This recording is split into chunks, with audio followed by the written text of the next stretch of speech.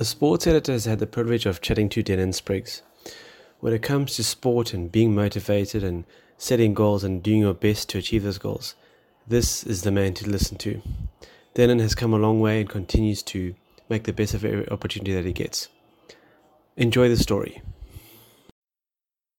I grew up in the small town of Matatiele in the Eastern Cape province of South Africa, and it was here at a young age where I found my passion and love for football.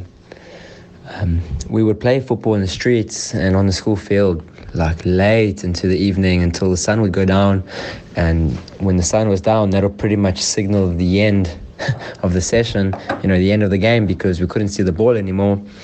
And our mothers wanted us home when the sun was down. So if that wasn't the case, we'd probably be still playing.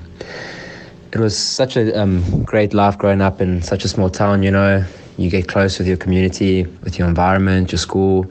Everyone knows everyone, and it's kind of like a small pond, though. That's the one thing about it. So I always wanted to leave Matatiele to pursue bigger things. And when I got to the age when it was time to start high school, I was fortunate enough to be able to go to St. Charles College. They accepted me. The school in Pietermaritzburg became my home for the next 5 years of my life. And one of the things I was most excited about was that they offered soccer, something that was not offered in my hometown, even though I used to play with my friends all the time. And so I went in 2010.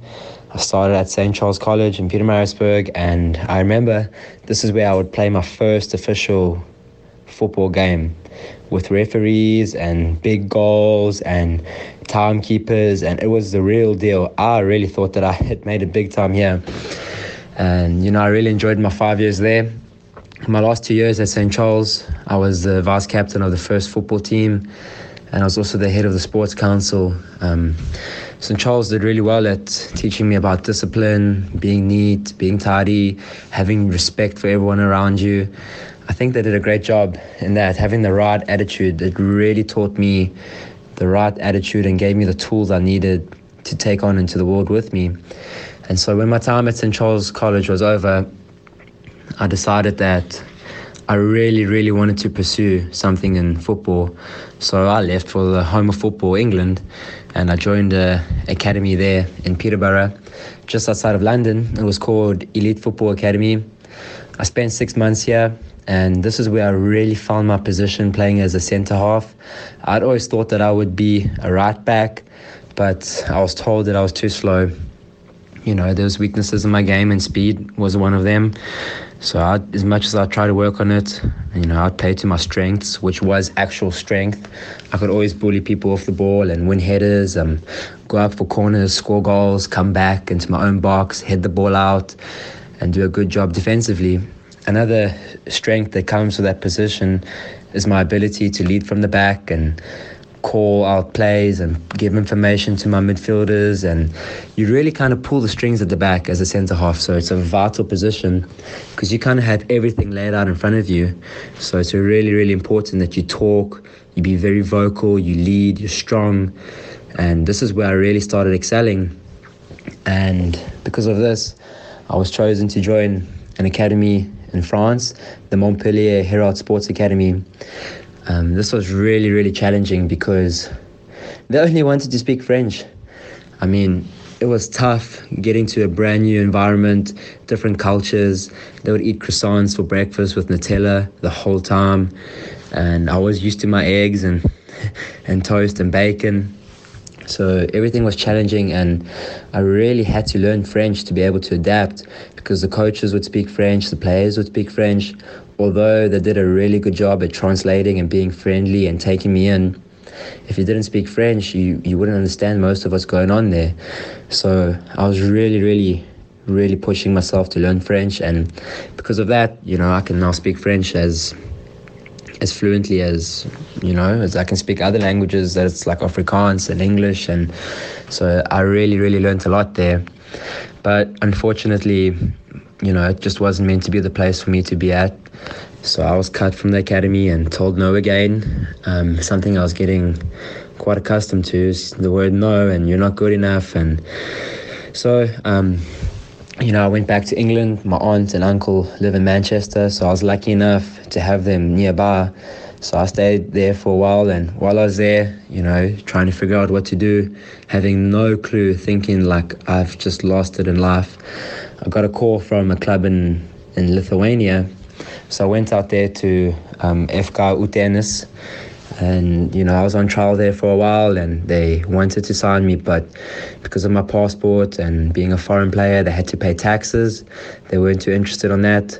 So I jumped on over to the next country, Latvia, and I ended up signing for a team in the second division of Latvia called Football Clubs Auda in Riga. I really enjoyed it there, and again, I'm just learning about football the whole time and expanding my game, and pretty much the same thing ended up happening. The taxes and my passport, being a non-European player, they pretty much told me no again. So, I'd been trying so hard and putting everything into it, and I just kept being told no.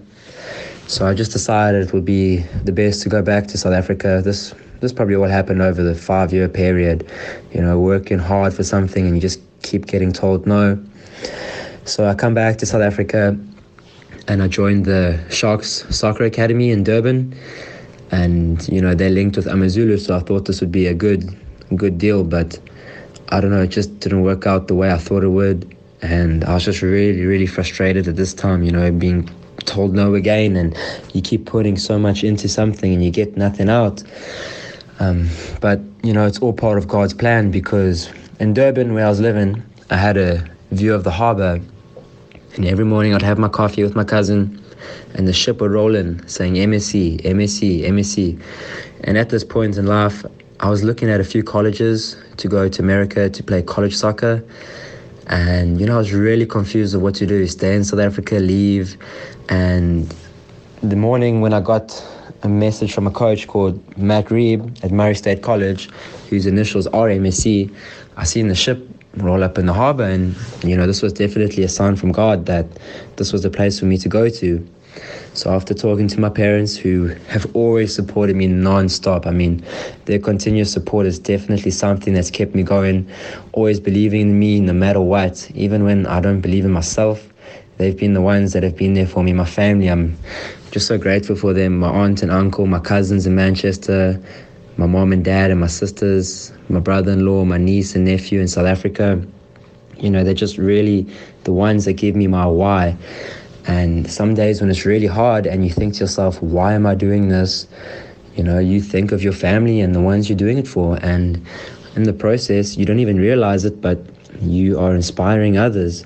I've had messages from kids at school who joined St. Charles College after my time, and they heard about me and they were messaging me, how am I doing this, how am I doing that? And you don't realize it, but you become an inspiration to someone, and you can't give up. What if someone you look up to gives up? That's not a good role model, I don't think. So anyway, I ended up going to America, to Murray State College, and this is where I actually am still right now. And in my first year, I was a freshman. I was feeling really, really nervous about getting back into school after 5 years with no academics. So balancing academics and football, it was really, really difficult. I managed to maintain a 4.0 GPA, which is the grade point average of all A's. And I was the captain of the Murray State College team as a freshman. So that was really difficult to maintain. And I'm in my second year now, and I'm still the captain of the team, and we're doing really well so far. We've played 9 games, won 8 and drawn 1. This is just all down to hard work, I've been told no so many times in my life. I've jumped around Europe, pretty much having nowhere to go.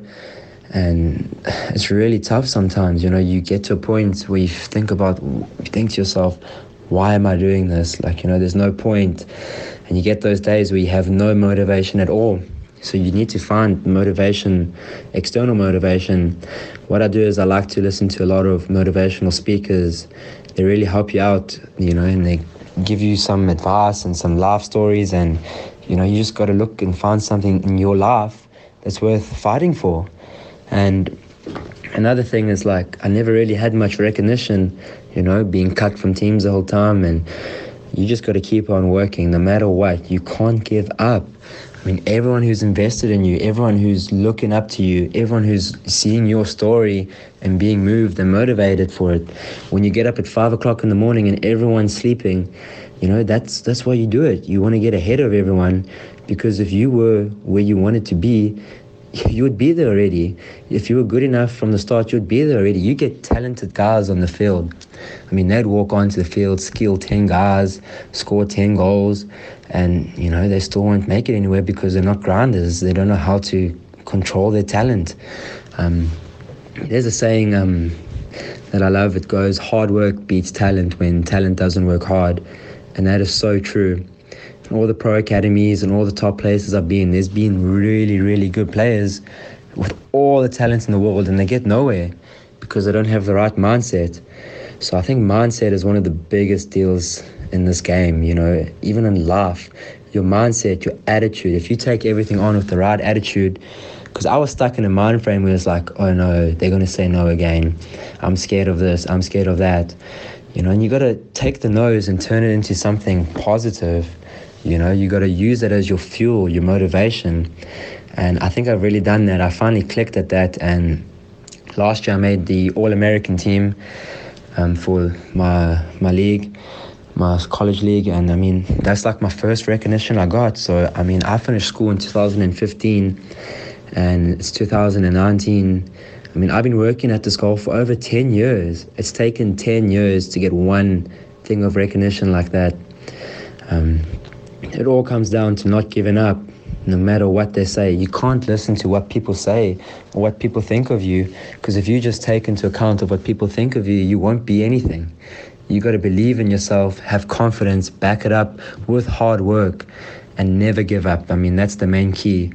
If I had to give any advice to someone that's out there, an aspiring soccer player, is work hard, number one, work hard. And do everything you can, leave no stones unturned.